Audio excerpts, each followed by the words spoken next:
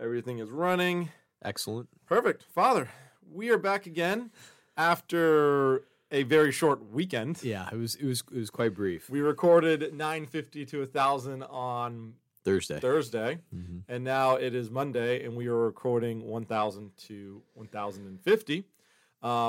Probably because we normally record on the last Thursday of the month, and it is Thanksgiving, the last Thursday of the month. And the last Thursday of October, we couldn't pull it off because I was flying back from Portugal. Mm-hmm. So there you have it. So we just decided to squash them together and do it back to back. But you know what? I think it's great. It's nice just to keep up the pace. Absolutely. Keep things going, keep your mind fresh. So what we're going to do is we're going to pray, and then we're going to dive into the next 50 paragraphs. Let's do it. In the name of the Father, and the Son, and the Holy Spirit. Amen. Heavenly Father, we thank you for your countless gifts, for the gift of our lives, for the freedom that you so lovingly bestow upon us.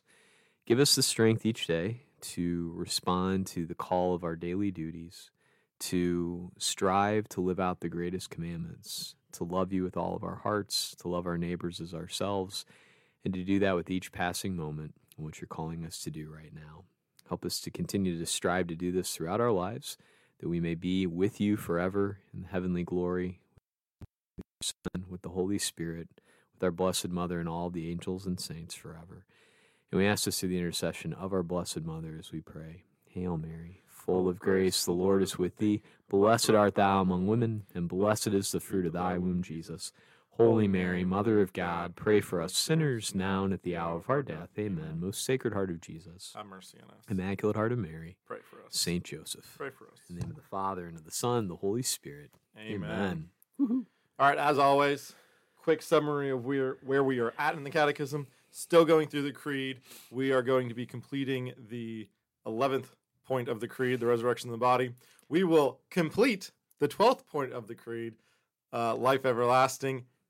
But we're not done with the first section. We are like... Because we need one more word at the end. One more word. The last word is... Should we let it be? Let's see if people can guess what it is by the time we get to the end. One more word. There's one more word in the Creed that and it's more obvious than you think. Get to today. Yep. And we will finish in December, and then we will officially be on the second part of the Catechism starting December. Second out of 4. That'll be great. Second out of 4. Yeah, it's going to exactly. be lovely.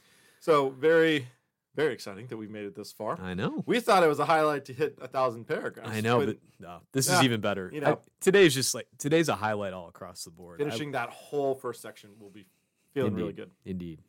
All right, well, let's keep talking about the resurrection of the body. So we talked about the resurrection of the body. We talked about the church militant, church suffering, and the church triumphant last time. And so we're kind of finishing up with this resurrection of the body section. And the last kind of point that we really didn't get to last time that we'll start off with today is about the dead rising, right? This is a big question. Yeah. The dead will rise? ? This is going to happen? And yes, the church teaches that it will. How will it happen? When will it happen? In what way will it happen? The church doesn't clarify that much. And I love that too. And I love it's sort of like they give you the questions or the words, like the famous ones that journalists are supposed to ask, right? What is rising? Who will rise? How? And then again, how? And I love paragraph 1000. This how, scare quotes, exceeds our imagination and understanding. It is accessible only by faith. Yet our participation in the Eucharist already gives us a foretaste of Christ's transfiguration of our bodies. And it goes on with a quote from St. Irenaeus. It says, just as bread that comes from the earth after God's blessing has been invoked upon it is no longer ordinary bread, but Eucharist, formed of two things, the one earthly and the other heavenly, so too our bodies, which partake of the Eucharist, are no longer corruptible, but possess the hope of resurrection.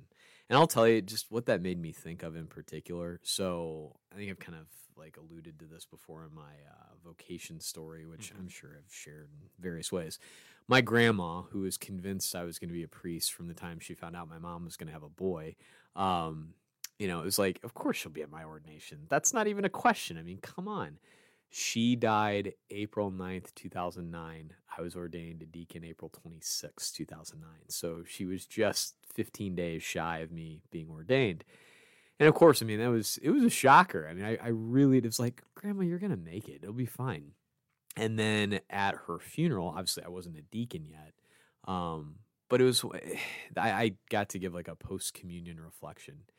And it's one of those things where it's like, yeah, we're all united in the Eucharist, and just the fact of, as St. Irenaeus talks about, it's like the bread, which is earthly, becomes heavenly, becomes the body of Christ. And of course, it's like, it is a mystery. It's under the veil. We can't completely understand all of the glories of the Eucharist. But I will say this, last night, I was having a brief conversation with your friend of mine, Father Joseph Waswa, because he stayed at the rectory last night. We got to go out to dinner. We were just talking about some of the woes and craziness in the church. Like, yeah, Joseph, I said, if nothing else, it just proves the real presence of Christ in the Eucharist. Because if it was up to us to keep running this institution, it would have fallen apart a long time ago. And, our Lord takes the earthly, applies the heavenly and makes it himself, And so, yes, is it greater than what we can perfectly understand? Yeah, it is. But, there are some things that are still sort of beyond the veil, but we know that we're moving towards it. Exactly. And as we're moving towards it, and since we're united within the Eucharist, the idea, and we've talked about this a lot, the idea of rising and living with Christ is really a reality that we can partake in now, even pre-bodily death. The Catechism goes on to talk about how when we are baptized, we're united in Christ's death. Yeah. When we're baptized, if we're united in Christ's death, we're also able to unite ourselves with Christ in life. Yeah. Even now. Absolutely. And so death is not so much a beginning or an end. It's really just a transition, a transition state, because we should be participating. We are participating in the heavenly mystery now, as we talked about last time, and within this baptism, and within receiving the Eucharist, as you very much quoted there in paragraph 1000. Yeah. And, I was thinking about this the other day too. It's interesting because when you sort of like relate everything back to the garden and the fall of our first parents and why death entered the world, it's like they bought the lie of you will become like God if you reach out and eat this thing. And it's so interesting. It's like God, eventually it's like, no, that's not the way to go about it. He's going to give us himself to eat that we may become like him. I mean, it's just so fascinating. It's like, the devil likes to take and corrupt because that's all he can do. He can't create. But our Lord wants us to participate in his eternal life. And now it's like we do that through our death and baptism. It's like I hear it at funerals all the time. Are you unaware that you were baptized into Christ, were baptized into his death, rather his resurrection? Like we already get to participate here and now in his eternal life. And I think the other important thing to remind ourselves is that death is a direct fall of sin. Death was not supposed to exist. There still, even Adam and Eve were able to walk with God in the garden, but they weren't experiencing the beatific vision in the same way that we're going to experience beatific vision in heaven. And this is why we say, oh, happy fault at the Easter Vigil, that there is something even higher that we are going to receive after the fall of Adam and Eve than we would have necessarily beforehand if we would have stayed in the garden the entirety of the time. We probably wouldn't have received the Eucharist in the same way either. Or Christ becoming man without that fall. But that's kind of a conversation for another part of the, the catechism. And it's very much like speculative theology and all that. However, what we have revealed to us and told, it's like, okay, we had the fall, we have the consequences of the fall of sin and death in the world, and yet I use Eucharistic Prayer 4 this weekend, by the way. I totally noticed. And I do, and it's just one of those, like, this is the last Sunday I could use it for a while because it has its own proper preface, and so you have to use that preface, and the next several Sundays will have a preface I have to use. For example, Christ the King this coming Sunday, the Sundays of Advent, Christmas, so I couldn't use Eucharistic Prayer 4 then. Plus, I thought it just kind of ties in well with the homily. But I just love that line about, when in our disobedience, we had fallen away and had death. It's like, you did not abandon us to death. It's like you sent us prophets, you sent us covenants, and then in the fullness of time, you so loved the world that you gave us your only begotten Son. I mean, it's so beautiful, in the way that even when we found ourselves in death, and paragraph 1006 quotes Gaudium et Spes, it is in regard to death that man's condition is most shrouded in doubt. But nevertheless, as I like to use this analogy sometimes, it's like, okay, if you consider death to be like a pool in front of us, like the scary waters, it's like Jesus is like our dad who jumps in the pool ahead of us and then like turns around and sticks out his hands like, you can trust me, go ahead and jump in. It's like, you're going to be okay. Like, Mhm. I know it's shrouded in doubt, and he's gone first, and it's scary, but like our Lord has gone first and opened the way to eternal life. So we know that death is not the definitive end. And we can take consolation in that fact Mhm. that Christ obviously became man and died for us, and that there is, in some ways, even a positive light now Mhm. put on death. Yeah. This is why we know that death is the gateway to the beatific vision, Mm-hmm. that we have to experience death. And this is why some of our greatest saints, dare I say, not wished for death, but looked forward to death, because Yeah. the reward after is so much greater than we can comprehend here in life. And I know it's coming up. I mean, Saint Paul says it, and I forget Yeah, in right which there. letter. Yeah, I think is it Philippians? For to me, life is Um, Christ and death is gain. I know it's coming. What It's right prayer is there in that? 10:11. 10:11. Okay, I knew it was coming. Maybe that's the fault. I shouldn't have brought the computer. I should have brought the actual book. Hey, you know what? That's all right. You're looking way more technology sufficient than I am. It's today. okay. Well, the nice thing of this, I can click on things and actually get the reference. However, yeah, you're right. It's and Saint Paul even saying in the midst of that, it's like, he knows that it's to the benefit of the people that he's serving that he stick around as long as possible. Mhm. And our Lord knows. I mean, we'll get to this later on with the last judgment. It's Yep. like we had the particular and then the final grand judgment. It's like the way that it all works out in our Lord's plan. Like, he is the master conductor of the symphony that is all of human existence and life. And so he knows the way that this needs to fall. And what do we have to do? We have to cooperate with him.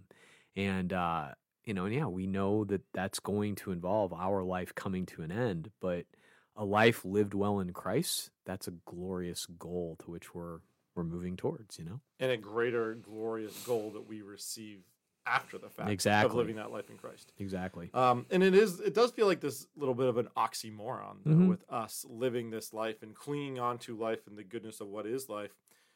And we can't necessarily see the reward, right? We have to have faith of what that reward is. Yeah. Sure, we can get a foretaste of it here on heaven, but if somebody were to explain a good bowl of ice cream to me and said, hey, you got to do this really kind of scary thing before Sure. you can get the rest of ice cream. Thankfully, heaven is way better than ice cream. Way better than ice cream. But it would still be like, but I don't know what this thing is I'm getting. Is it Yeah. worth this risk? Is it worth, well, we don't really have a choice in death. We are all going to die. So it will come no matter what. But trying to have that faith and asking Christ for more faith of trying to understand that, yes, this is the greatest gift that we can ever receive. And looking forward to that while trusting our Father who already jumped into the pool and saying, okay, but this is kind of scary too. Yeah. Now, I really like the quote here by The Imitation of Christ. Oh, I do too. This is in paragraph 1014. Mm-hmm. Go ahead and read it. So death is coming, right? Mhm. Let's preface this. Death is coming for all of us. We know it. And we always need to be prepared. Christ talks about this All over the incessantly place. in Scripture. Be prepared, be awake. The thief comes in the night. Be prepared with the oil at the wedding feast. Several different, many Oh, different yeah. occasions All he over the talks about place. this. Imitation of Christ, there's a quote that they cite here in the Catechism that I think is fantastic. Father agrees, and I'm going to read it. Please.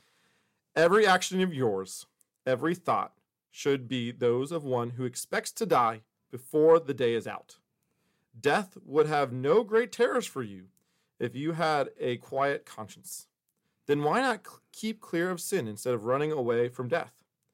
If you aren't fit to face death today, it's very unlikely you will be tomorrow. I love that last part. Oh, too. man. It's so good. So it's ultimately saying, always be ready for death. Yeah.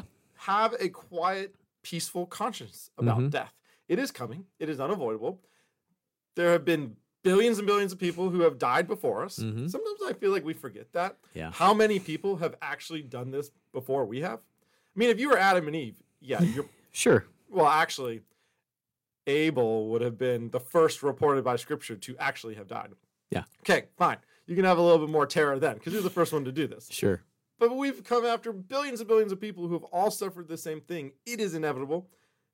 But we just have to be prepared for it. Yeah. No matter the day nor the hour, because we do not know when it's coming. And it is interesting. It's like we try to trick ourselves in so many ways in this day and age as though it's not going to come. So, and we kind of do this weird sort of like worship of youthfulness or Mhm. just like youth in this day and age. And I mean, when you get into like, okay, I hope I don't offend anybody, but like, like cosmetic surgery and stuff like that, that's not for the sake of like fixing something so you can better function, but just like, for a 70-year-old to look like they're a 40-year-old. It's like, you don't really look like a 40-year-old. You look like a 70-year-old who had cosmetic surgery, and it's one of those things where it's like, hey, just embrace the age. It's okay. Like growing older, growing in wisdom, like having these things. Like I like to say, so I've had some people point out every once in a while, which is always great. Like, oh, you're really getting some gray hair. Like, yeah. And I've earned every one of them, it's like with the passage of time, it's a good thing. I will say one of my favorite sort of ongoing themes of Pope Francis is his railing against the throwaway culture, and because we don't throw away these lives. We've been given one life, and we need to live it well to the fullest, the best that we can, and to keep living today as though, hey, today may be the last day of my life. So I need to do this in the best possible way. And that's incredibly freeing too. It also means frequent confession, I mean, that's once again, like not just setting the bar so low. It's like, well, I haven't murdered anybody.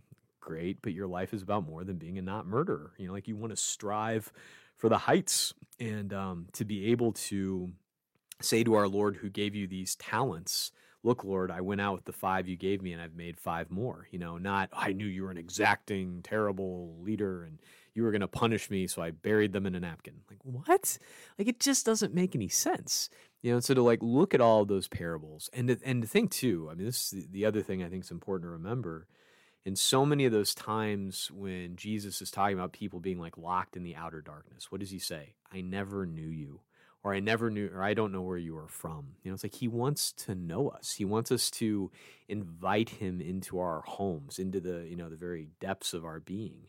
And it's one of those things, once again, it's like the more you know him, and as we get down here later on into the description of heaven, it's so relational, And so the more that we know him, we're in relationship with him, the more we love him, quite frankly. It's like that will get you out of bed in the morning. That will get you doing the things you're supposed to do and living today as though you appreciate the gifts he's given you and you want to keep compounding on those gifts, making more and more.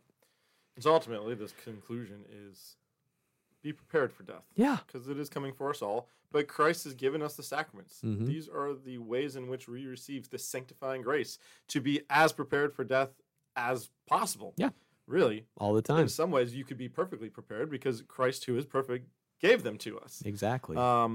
And to remind ourselves that death is coming for us all and we're going to have to embrace it. We could fight it or run from it. And I also think it's amazing how much pop culture has created this fictional reality of running away from death. Yeah. I mean, for crying out loud, you get the Fountain of Youth, 500,000 plus years ago in mythology and things. And how many movies today are about the creation of something that helps us live forever or to avoid death?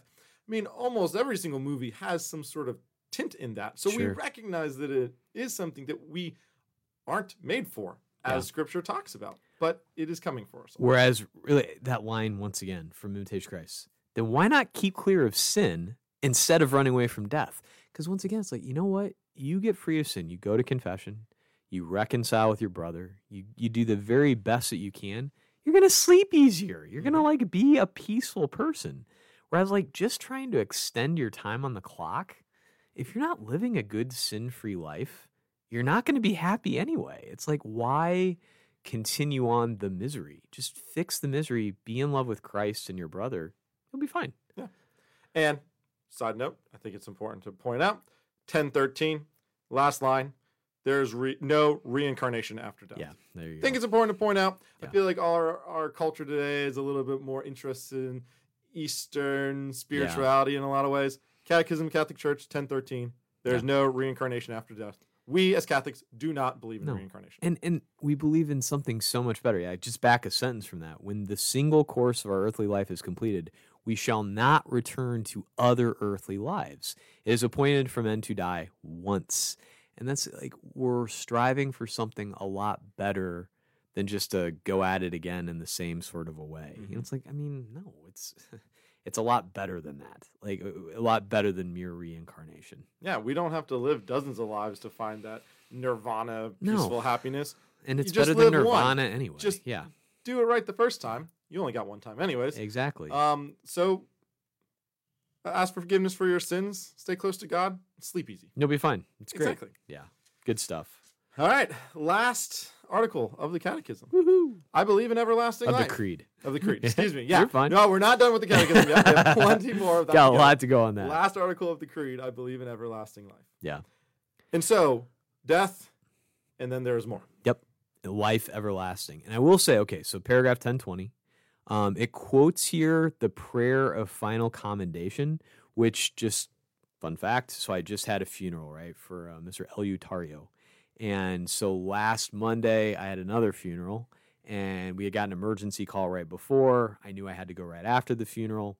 I went and saw the gentleman I had the funeral for today, and you could tell he was at the end. In fact, he died just a couple hours later. Mm-hmm. But I got to pray this prayer, which I'm going to pray right now. I'm just going to go ahead and read it out loud. It's in the Pastoral Care of the Sick book, that when I go and anoint someone, if someone is clearly at the end, after this beautiful litany of the saints, I get to pray this prayer of final commendation. And so it goes like this. Go forth, Christian soul, from this world, in the name of God, the Almighty Father who created you, in the name of Jesus Christ, the Son of the living God who suffered for you, in the name of the Holy Spirit who is poured out upon you, go forth, faithful Christian. May you live in peace this day. May your home be with God in Zion, with Mary, the Virgin Mother of God, with Joseph and all the angels and saints.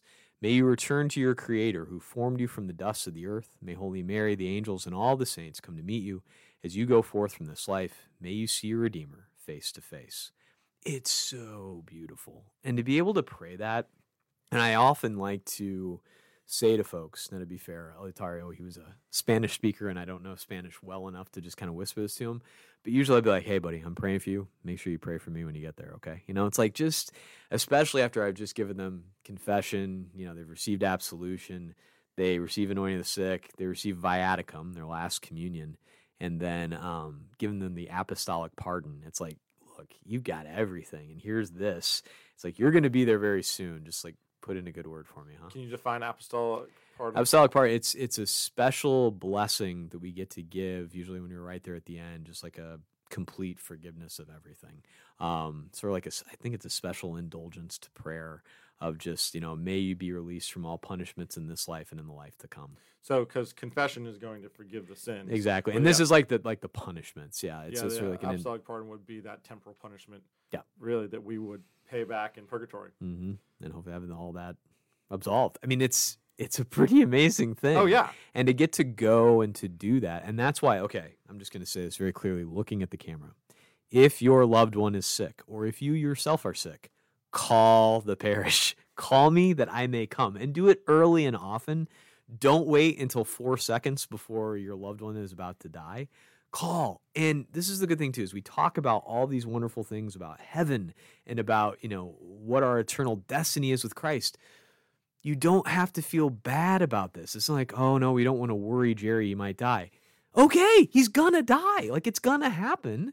Like, just because I'm there, I'm not gonna go in and start yelling at someone. You know, it's like, I get to come to bring them the grace of the sacrament. Don't let the devil's lies come in there of, well, you know, we don't want to make him feel bad. It's like, no, like, he needs the sacrament. She needs the sacraments. You need the sacraments. And this is the thing too. Don't ever think, oh, Father's so busy. Guess what? I have Michael Becker. He's our director of operations. I have Sonia, EJ, Sharon. We have Flora. We have the whole school staff. Everybody's here to help me. I'm the only one in this parish who can go out and do these awesome things. So don't worry about me being busy. This is a priority. Just call and make sure that I get there. Plus, remember, with all of HIPAA laws and all that, the hospital doesn't call on your behalf just because you're there and you marked Catholic. You got to call. And I can't read minds or anything like that. I can't bilocate. You got to let us know. But we will do everything we can to get me or another priest there. And I also think, as I've talked to people going along this kind of similar train of thought, is people have somewhat of a misunderstanding of what anointing of the sick is. Sure. They understand it as last rites, so they feel like it has to be near the end for this to work. The anointing of the sick, which is the same sacrament as last rites, just a different name. And I think last rites sort of encompasses everything at the end. Like, I just prayed the prayer of final commendation, right? Like, if you're going in for shoulder surgery and I'm giving you anointing of the sick before you go in for surgery, I'm not going to pray the prayer of final commendation because you're probably not going to die. But if it's clear, like it was with Mr. Eleuterio a week ago, I knew he's not going to make it. I'm going to do everything I can. And here's the thing: sometimes people swing back, they get better. I mean, medical science is wonderful, but it isn't God. It doesn't know everything. Miracles do happen. People do get better. It's happened within my own priestly ministry, not because I'm awesome, because God is great. And sometimes, it's like I've just learned one thing, like we don't know what's coming next. And so don't be afraid to call. And yeah, okay, last right sort of contains everything I just talked about. But if you get better, we can give it again. Like err on the side of receiving too much, not on not receiving enough. I don't think, when I go before our Lord in the particular judgment, which we're coming to next, he's going to be like, why were you so generous with the sacraments? I think he's going to say like, whoa, why didn't you do this more? I would much rather err on the side of we did it too much. Early and often. It's like voting in Chicago, like let's make sure this happens. And it's a crucial thing. And don't worry about it being last rites. It's like an anointing of the sick too. I love this definition from Father Tom Kessler. The anointing is either going to help you to get better or it will help prepare you for the best. I really like that a lot because sometimes people do get physically better and they live longer. Sometimes they don't. Okay, this is all about, eternal life and cooperating with the will of God. Sometimes it's his will that you get up out of that bed and you keep going. Sometimes it's his will that your life has come to an end. Let's just keep him in the midst of it all. Exactly. And when your life does come to an end, you get the particular judgment. Exactly. And so this particular judgment essentially is giving that reward, right? I've always been taught, right? God's mercy goes as long as you're alive. Yep. As soon as you depart, then there's a judgment, particular judgment of your life to deem whether you knew him or you did not, right? As you said, heaven is relational. Yeah. If you know Jesus and have a relationship with him now, you're going to have a relationship with him forever in everlasting life in heaven. And this comes back to the Bible passage of the separation of the sheep and the goats, right? When the goats were sent away, they said, Jesus says, you're sent away because you did not know me, and I don't know you. Yeah. They said, but wait a second, when did we see you, right? Yeah. And we kind of know the rest of it. We do. But this everlasting life and ultimately everlasting damnation on the other side.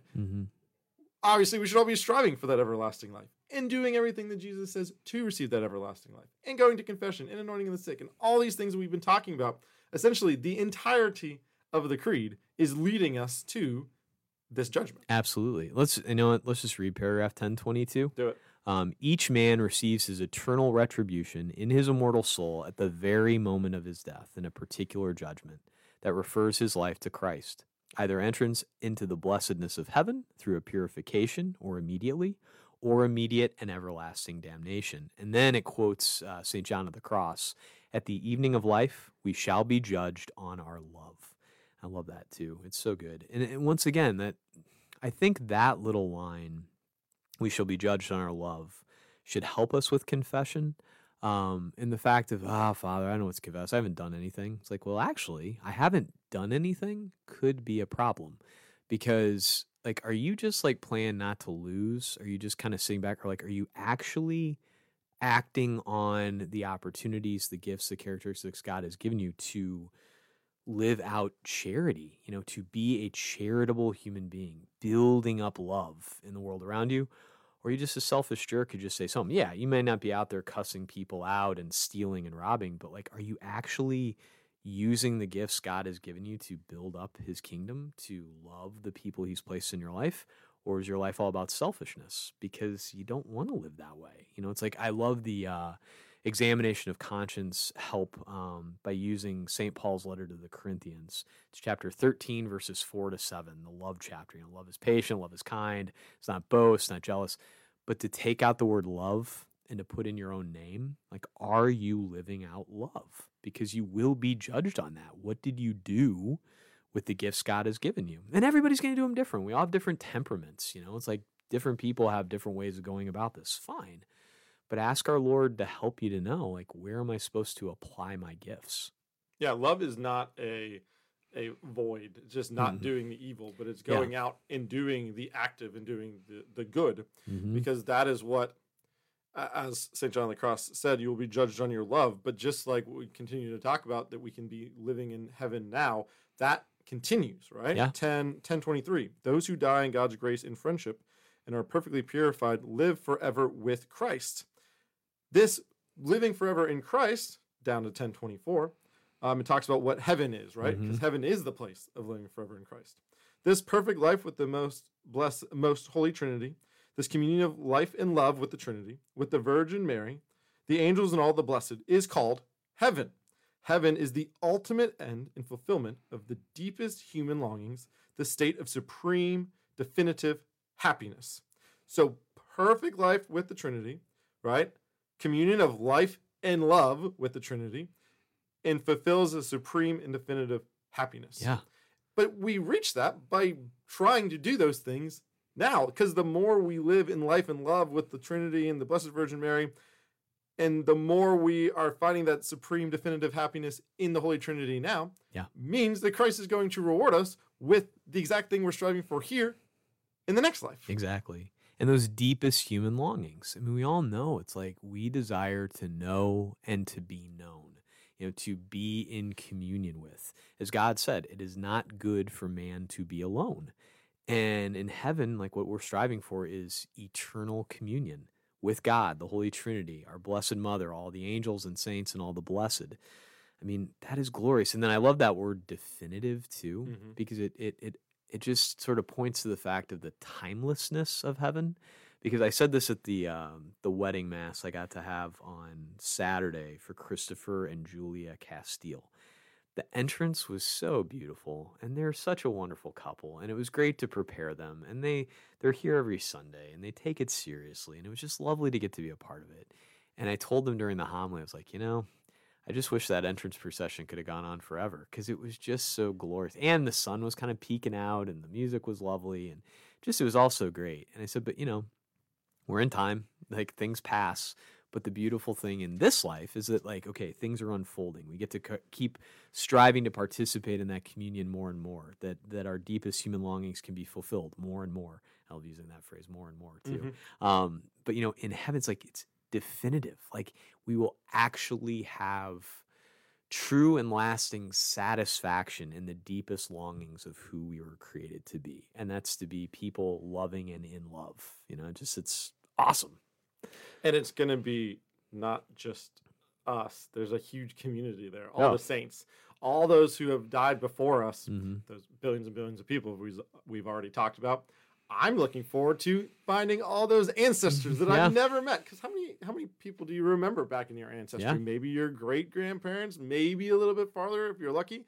But there's so many people that are praying for us, working with us in this church triumphant, as we talked about last time.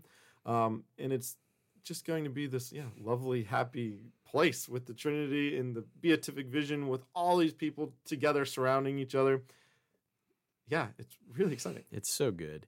I would just say too, I mean, this is probably one of the first times I've really felt this way. It's like, hey, if you're having a rough day, it's like go and just read these paragraphs of the catechism and just take them one paragraph at a time and kind of go slowly. Because, like, okay, 10:25, to live in heaven is to be with Christ. The elect live in Christ, but they retain, or rather find, their true identity, their own name. For life is to be with Christ. Where Christ is, there is life, there is the kingdom. Like you can just sort of sit and savor each one of these phrases. Just that we find, I love that. Not that we merely retain, but we find our true identity. There won't even be any more like self-consciousness, right? Like for the last couple weeks, I've had a lot of comments walking around. Oh, you're growing a beard. You got a beard. It's like people notice everything about priests. Like it's so nice after Mass and feel like, wow, are you tired? You look terrible today. Thank you. I am a human being. I appreciate that very much. It's funny, but it's like, okay, I'm not really self-conscious about the beard. I don't care. I just like not shaving. But, like there will be no more self-consciousness. Like, oh my gosh, what does this person think? How's it? It's just, no, like we will have, it's like eternal comfort, but not in like a way where you have a really nice snuggie, like it's the comfort, like I said, of being known and knowing perfectly and having that like perpetually unfolding. It's like satisfaction without being full. Yeah, it's like I don't know, like when you're super thirsty and that initial moment of like drinking a glass of water and it's like there's nothing better. Hmm. It's like that forever, but in a relational sort of way. Yeah. Just so And good. I feel like you enjoy the idea of heaven more when you are in a good state. Yeah, As we were talking about with the Imitation of Christ quote, right? it's a really Because good if point. I was not in a good state and I was reading this and I had an inclination of, but what if I miss this? What if I don't receive this? Yeah, I do feel like there would be a huge loss of peace, sure. right? That this thing is so amazing, but the gate is narrow, right? Yeah. We have to, as you like to say, strive Strive. to enter Mhm. the narrow gate. And I am not to boast my own horn, but I do the best I can Sure. to be in the best state. And I do find myself at peace, when I'm thinking about death at times. Sometimes I don't find myself at peace. Sure. And usually that means I need to go pray a little bit more and I need maybe go to confession. But the glory of heaven is just so great. Yeah. But then you've got the flip side, right? Mhm. Because there is a narrow gate. We are striving. And the reality is some of us miss the mark a little bit, Yeah. and there's a place we go for a time. Mhm. And some of us miss the mark entirely, and Yeah. there's a different place, Yeah. right? So first, purgatory, right? Mhm. This place that's very a little bit. There's some confrontation within the Christian denominations and churches about whether purgatory exists or not. We as Catholics believe that purgatory exists for a couple reasons. One, in Scripture, specifically in the book of Maccabees, you have an account of people praying for those who have died, right? Yep. That they may be purged and enter heaven. If you only had heaven or hell, prayers for the dead would not make sense, No. right? Because You're it's definitive. You're not praying for the definitive glory of those in heaven, right? Mhm. They're already in the definitive glory. You're not praying for those that are eternally damned because they are already. Mm-hmm. So understanding that we pray for those who are deceased. We have All Souls Day. I mean, the biggest day of the year to pray for those who are deceased. Why? Because we understand that we almost all of us, miss the mark at death. Of course. That we aren't perfect, that we can't enter eternal perfection because we have baggage. Yeah. We have sinned. We have temporal punishment. We have things that we can't let go of yet to enter heaven. And thanks be to God, Christ says, hey, you know what? I have a spot for you. Yeah. For a time. It's not forever. This isn't eternity. At some point, purgatory will not exist because we will either be in eternal paradise or eternal fire. So this is a more of a transitional state in purgatory. But we have a place to go to say, you're not there yet, but you will be. And that gives a little bit of consolation, right? Now, we shouldn't aim for purgatory, right? You don't want to say, what's the lowest standard that I can reach, Sure. right? Because you don't want to miss that bar. No. But if you miss the heavenly bar a little bit, hey, you're fine. Yeah. You don't want to miss the lower end of that bar. Exactly. And once again, it's like everything is relational. You want to strive to be as close to our Lord as you can, to strive to live out what he told us to live out, the greatest of commandments, loving our Lord with all our mind, heart, body, and soul, loving our neighbors as ourselves. And you want to be striving for that at the top of your game all the time. But yeah, there are some things like we have some attachments, we have some sins we've not let go of, we have some purification that we're in need of. And he gives us the chance because, and it's ultimately, it's a realistic sort of doctrine. And the fact of, who can say at death that you're just like, oh yeah, of course I'm perfect. That's a dangerous thing to be thinking. It's like, no, I need help. I need your prayers. Except maybe if you walk in the room and you do all the list of the things you said you could do in the last rites. That's about as close as you're going to do. Oh, yeah, absolutely. Absolutely. And that's, and that's the hope. That's why we want everybody to receive that. That's the whole point. Exactly. Nevertheless, we still, put it this way, I still had mass for him today. Yeah. It's like it's like you want to just kind of keep piling it on, and I feel like that's never going to be a problem. And then you have the sort of counteract, like, well, what if he is already in heaven? Look, your prayers are never going to be wasted. God knows what to do with them. He knows where to apply them. And maybe, in his infinite wisdom, if it takes we're praying for him now and he's taking those prayers, that grace, applying it to somewhere else in that person's life. Maybe that's the case. I don't know. I don't know how our Lord applies it. I just know I want to keep trying to cooperate and asking for his help. Yeah. And we need to keep praying for these brothers and sisters in purgatory. Absolutely. Because it is a transitional state. And we ourselves most likely will end Yeah. up, at least for a time, in purgatory. And we want champions on our side helping Heck us yeah. through that time all too. the way. Yeah. Exactly. And then, unfortunately, you have Hell. hell. I mean, there's no easier way to say it. No. There is a place that people go when they turn away from God. Yeah. And ultimately, we recognize this in what we teach, the Catholic Church teaches about mortal sin, Mhm. right? Because mortal sin is the complete separation from God's grace, right? Mortal sin, definition, right, would be a grave action, right? So I usually say 10 commandments, right? That you know fully that is wrong, and you have free ability and consent to do that action. And you do it. Right. Thankfully, that is a reasonably steep bar. Not every sin that we commit is a mortal sin, No. but we probably all do commit mortal sins. Of course. And it's there's a morning offering that I pray every morning. It's from the Dominican sisters up in Ann Arbor. It's like, give me your holy benediction with an efficacious grace, not to commit a mortal sin throughout the whole course of my life, but particularly on this day, on which, I intend to obtain all the indulgences I can gain. It's like, I love that because, like, okay, today, help me today not to commit a mortal sin. Like, Lord, I love you. And, think about everything as relational.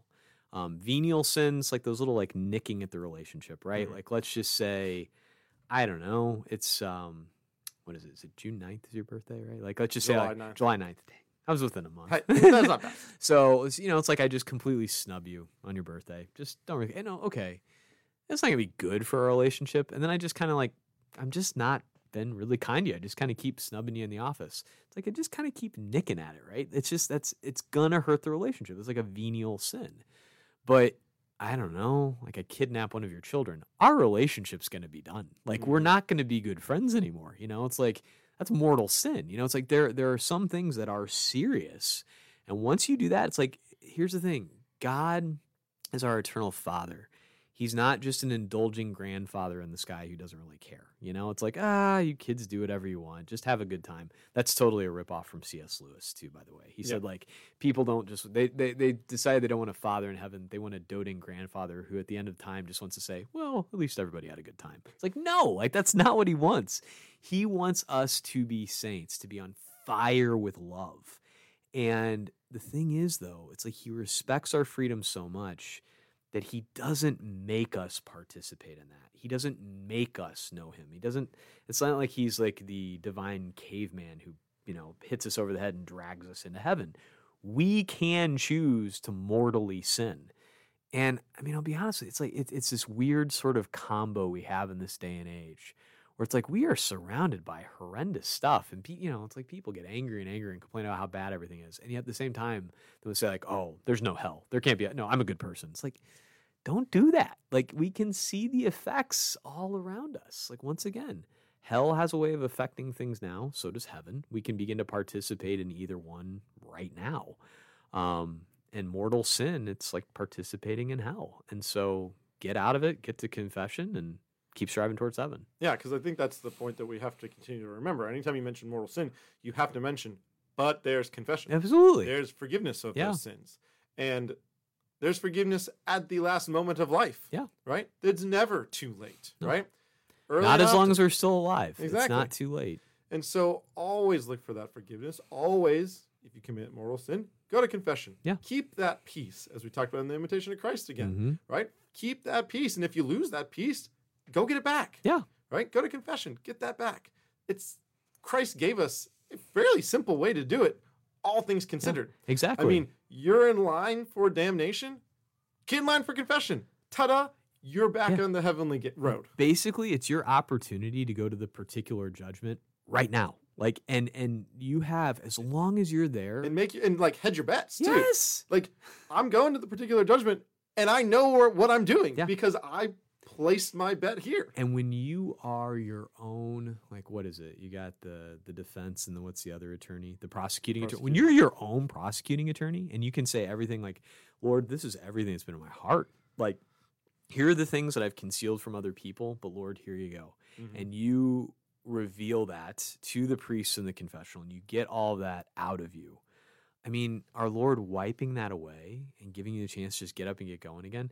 Once again, it's like chapter 15 of Luke's gospel. There's more rejoicing in heaven over one repentant sinner than over 99 who had no need of repentance.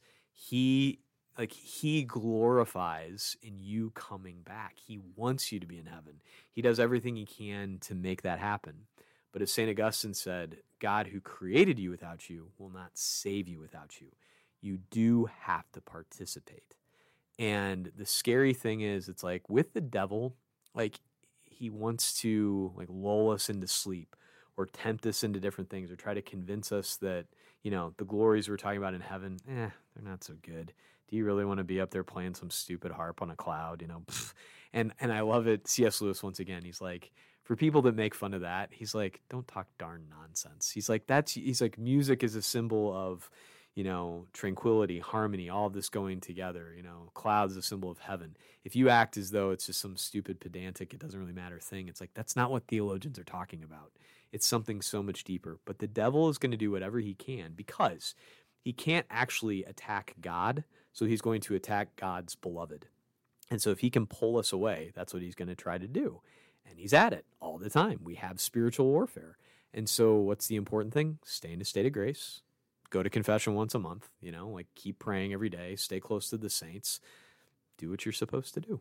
And I think on the flip side, kind of as a quote from St. Augustine, he created you without you, he won't save you without you, but he won't send you to hell without you. Yeah, either. exactly. We don't believe in predestination within No. the Catholic Church, No. right? This is not that people were created that were destined to hell. Yeah. We all are destined ultimately for heaven. Mm-hmm. We are actually on the fast track. If we live that day-to-day good life, as you said, every day turning away from mortal sin, every day living in good life, the combination of all those good days, as I think you mentioned in your homily this past Sunday, make the perfect life. Of course. You don't have to be perfect every day. Just be good every day. And in the end, it's like you made it to heaven, which means you lived a perfect life. Absolutely. The perfect goal is very attainable. Oh, yeah. With the daily good. And perfect means complete, too. It's like, okay, remember, like, all right, so clearly our Lord, in the way he created me, he did not intend for me to play center for the Charlotte Hornets, right? Like, it would be dumb for me to make that, like, the goal of my life. I'm a short, relatively non-athletic, 40-year-old. Like, if that were my goal, it would be dumb, Like, he has made me for a specific purpose. And it probably would have been done by now, yeah, too. exactly. Oh, yeah. I would have been long retired, hanging out with Muggsy Bogues, talking about the good old days. But that clearly was not what he intended. I mean, he intended me to be a priest. Mm-hmm. How do I know that? Because Bishop Jugas laid hands on me, June the 5th, 2010. Like, we need to cooperate with what he has asked of us. Like, he wants us to participate in what he's asking us to do. And so when you think about perfection, it's not, Mother Teresa did so much. I can never do that. I should just quit trying. Like, no, he didn't create you to be Mother Teresa. He created you to be you. And to do that by living the daily duties with fidelity to his love. That's what he's calling you to, right here, right now. Is it always glorious? No, it's not. Is it always really exciting? Not necessarily. But if you do everything with devotion and love for his greater glory and for the salvation of souls, the love of the people around you, life becomes very exciting very quickly. I'm not saying it's always happy. I'm not saying it's very rarely easy, but it's good. And it's a great way to live your life. And just one other thing too. So paragraph 1037 is it's building on what you just said. God predestines no one to go to hell. For this, a willful turning away from God, a mortal sin, is necessary, and persistence in it until the end. And by the way, I heard this, we may have talked about this in our last show, and I don't remember, or maybe it was just you and I talking in the hallway. Possibly. But I heard this guy talking about the psychology of happiness recently, Dr. Christopher Kayscore. Okay. And he said one of these things, he said, remember, he called it, I think, the white elephant test. He goes, okay, everybody, don't think about white elephants. He's like, exactly, now you're thinking about white elephants, right? Like, you can't, like, our minds are funny. Like, we can't stay focused like a robot, right? And I love this because he said, okay, who here is perfect at always staying focused in prayer? Probably none of us, right? Like, we kind of go all over the place. And that can be really frustrating because we want to do it so well. He said, on the flip side, though, remember this. Like, as in the same way we can't stay perfectly focused on prayer, we also can't stay perfectly focused on what's tempting us. Mm-hmm. He said, there are going to be things that tempt you to sin, remember, just resist it.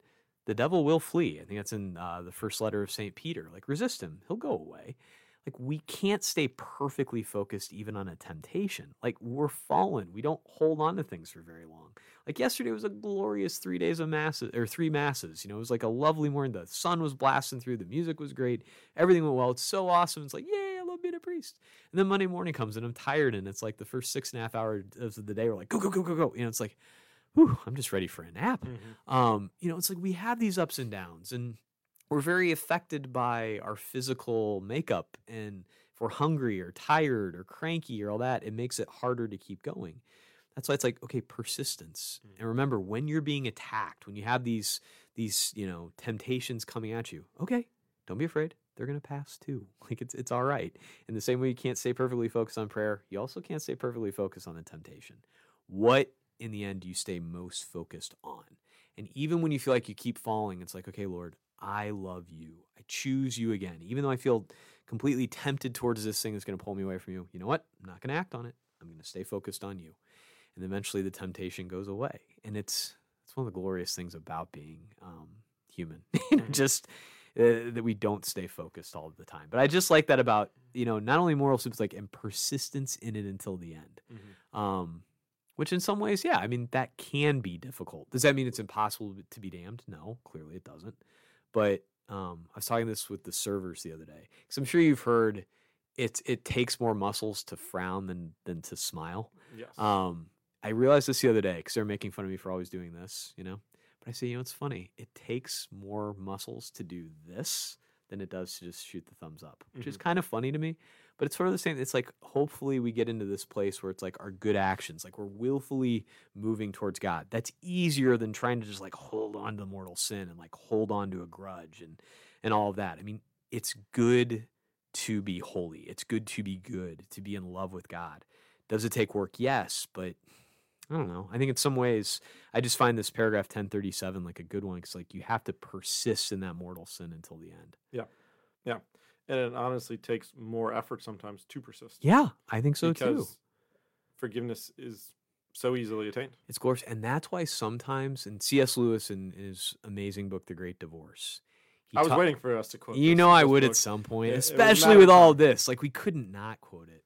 But he talks about how sometimes, like, the worst of sinners are closer to heaven than the ones that are just kind of, like, you wouldn't think they're so bad, but they just don't care, as opposed to the people that are, like, enraged, but it's like they really have this, like, strong desire for something, you know?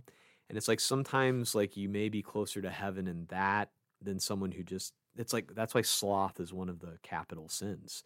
It's almost scarier in some ways to be like that than like being close to hitting rock bottom, right? Like if you're completely given over to a life of dissipation, you're very likely to be like the prodigal son. You're going to find out that, hey, like, I'm not even getting pods from the swine. Like when I live a life that's just, I don't care about people. I'm just going to use them, you know, sexually or otherwise, and not be faithful in any way and all this. It leads to a life of loneliness. Not that he was that bad in the movie, but have you ever seen the movie Uncle Buck with John Candy? I have not. It's a good one, highly worth watching. But there's this one point in it, he's like a bachelor, and, you know, he's sitting there like lamenting to the dog, like he has a beer and a cigar. And he's like, yeah, everybody say, oh, Buck, you got it so good. You can throw your clubs in your trunk, go bowling, do whatever you want, whenever you want. You got life so good. I got to, you know, go back to my wife and my kids. He goes, nobody really ever says that anymore. You know, it's just like, he's just like bemoaning the fact like he's never settled down. And even that phrase makes it sound like, but, you know, you're a father. It's an adventure to be a father, to be a faithful husband, to keep going. But to just be free to do whatever I want and all that, it's like, that doesn't lead to happiness. And sort of like hitting rock bottom in that way, as you see in some movies, right? Like you find out like, oh my goodness, like our Lord's mercy is right there, like ready to pick us up and lift us up out of the darkness. Yeah, and actually quoting or going with another C.S. Lewis book, right? The Screwtape Letters. Yeah. These two devils writing letters back and forth. They basically say, don't let mankind hit rock bottom. Yeah. Because as soon as you hit rock bottom, you're tired of it. Yeah. And you want to get it off. You want to figure out how to fix it.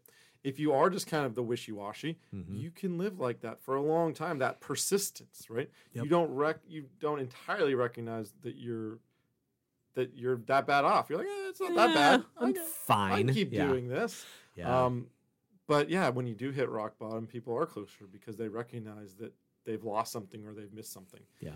As soon as you don't realize what you're missing, that's when the danger really persists. Exactly. And in the parable, the sower went out to sow, and and you have the seed that fell among thorns. I think he compares the thorns to three things. Only one of them is like difficulties. The other two, it's like temptation and the riches, or like like the goods and riches of this world.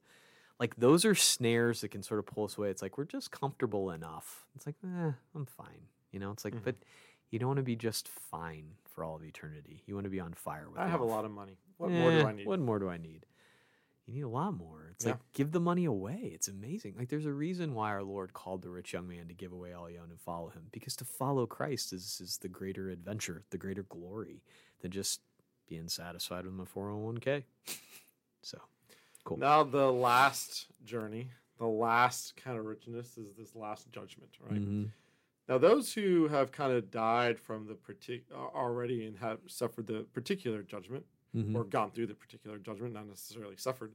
The last judgment doesn't make a huge difference, right? You're not going to end up from going to heaven to hell or hell to heaven, but there is going to be a judgment of all creation, right? It actually talks about individuals being judged, but then all the cosmos being judged for the goodness that it was in proclaiming God's truth and goodness and beauty. But the big point about the last judgment is when the last judgment comes, resurrection of the body. Right? Oh yeah. So we're kind of tying these two things. Everything's tied back We're together. tying these two things back together: resurrection of the body, life everlasting, with this last judgment. Right? A new heaven and new earth. Right? Because when we get our bodies back, they're physical. Yeah. Our souls are spiritual. So heaven currently does have bodies in heaven because you got Jesus' resurrection body and Mary and arguably Elijah's from Scripture. But obviously everyone else, minus maybe 3, don't have their physical reality. Nope. So, however, when we do have our physical reality, our bodies back, there has to be physicalness as well. Jesus came and he ate fish, right? So as we talked about last time, eating, drinking, these types of things are going to be there. So what does this actually look like? We don't know. And the catechisms are very blunt about that. And it's so exciting to contemplate and think about what that's going to be like. I think, okay, just to kind of get into this a little bit, 1039, that opening sentence. In the presence of Christ, who is truth itself, the truth of each man's relationship with God will be laid bare. Because of the particular judgment, it's a, you and Christ sort of a thing. Like, okay, you're going to have everything revealed to you about your own life. Do you remember those commercials that came out a while back, the Catholics Come Home commercials? Yes. And they had like people walking into this like big warehouse. It's like the movie of their life. And, it's like a lot of people are crying and some are kind of happy in there because it's like seeing everything that happened. Okay, that's you, right? Like seeing everything you did and like hearing like my life flash before my eyes, right? Like that sort of thing. With this, it's like, okay, how we talk about, from God's perspective and like, why would this happen? Why? It's like the answering of the question of why. And the fact that's going to take, like 1 billion years to unfold for all. It's like nothing will be concealed. Like all the secrets will come out. In the end, nothing will be in the dark.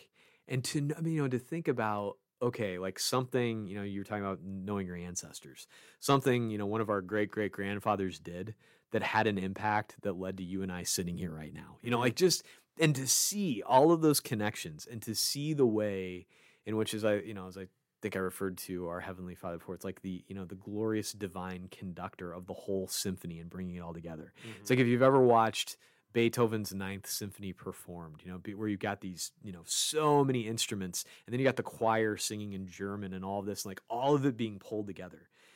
It's like looking forward to that, and like Beethoven's Ninth is not even like the size of a drop in the bucket, drop in the ocean, compared to like all of that being unfolded, all the moments of time, and seeing how it all fits together. And it's like, we need eternity to have that completely unfolded and to know how that love all played out.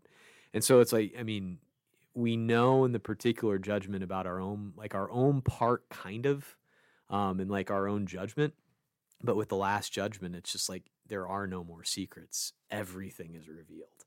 And I just find that incredible and so fascinating. Everything is revealed. Everything is made full. Everything is made new. New heaven, new earth. Yeah, we can't even fathom what this is going to be No, like. because outside of time, outside of space, like in full cooperation with God. Yeah. I mean, that's just so And good. even, I mean, we were talking about, right, death and heaven. Mhm. And now all of a sudden we're talking about a new heaven And a new earth. and a new earth. It's like, but I thought we were already saying heaven was amazing. But it even gets better. Yeah. Wait, there's more kind Yeah. of thing. Yeah. But wait. Yeah, that's so great. And yeah, we can't even fathom this. Mm-hmm. And now on the flip side, important to note, right? If you do go to hell, there's a greater pain and suffering when you get your body back on the flip side, right? Mhm. So, oh, hell is bad. Oh, wait, there's more on the negative side as Yeah. well. All the more reason, again, going back to the whole point, I think, of this conversation is go to confession. Yeah. Be in a good state. Be at peace with your conscience. Be at peace with your soul. Because be at peace with God. Yeah. Because the alternative is not a great alternative. It's not a great alternative. And sin in and of itself, sin is its own reward. It's not good. It's not going to make you happy. Trust our Lord. Trust him in what he says to you. Listen to what he's given us in the moral law. Strive for charity. Strive for forgiveness.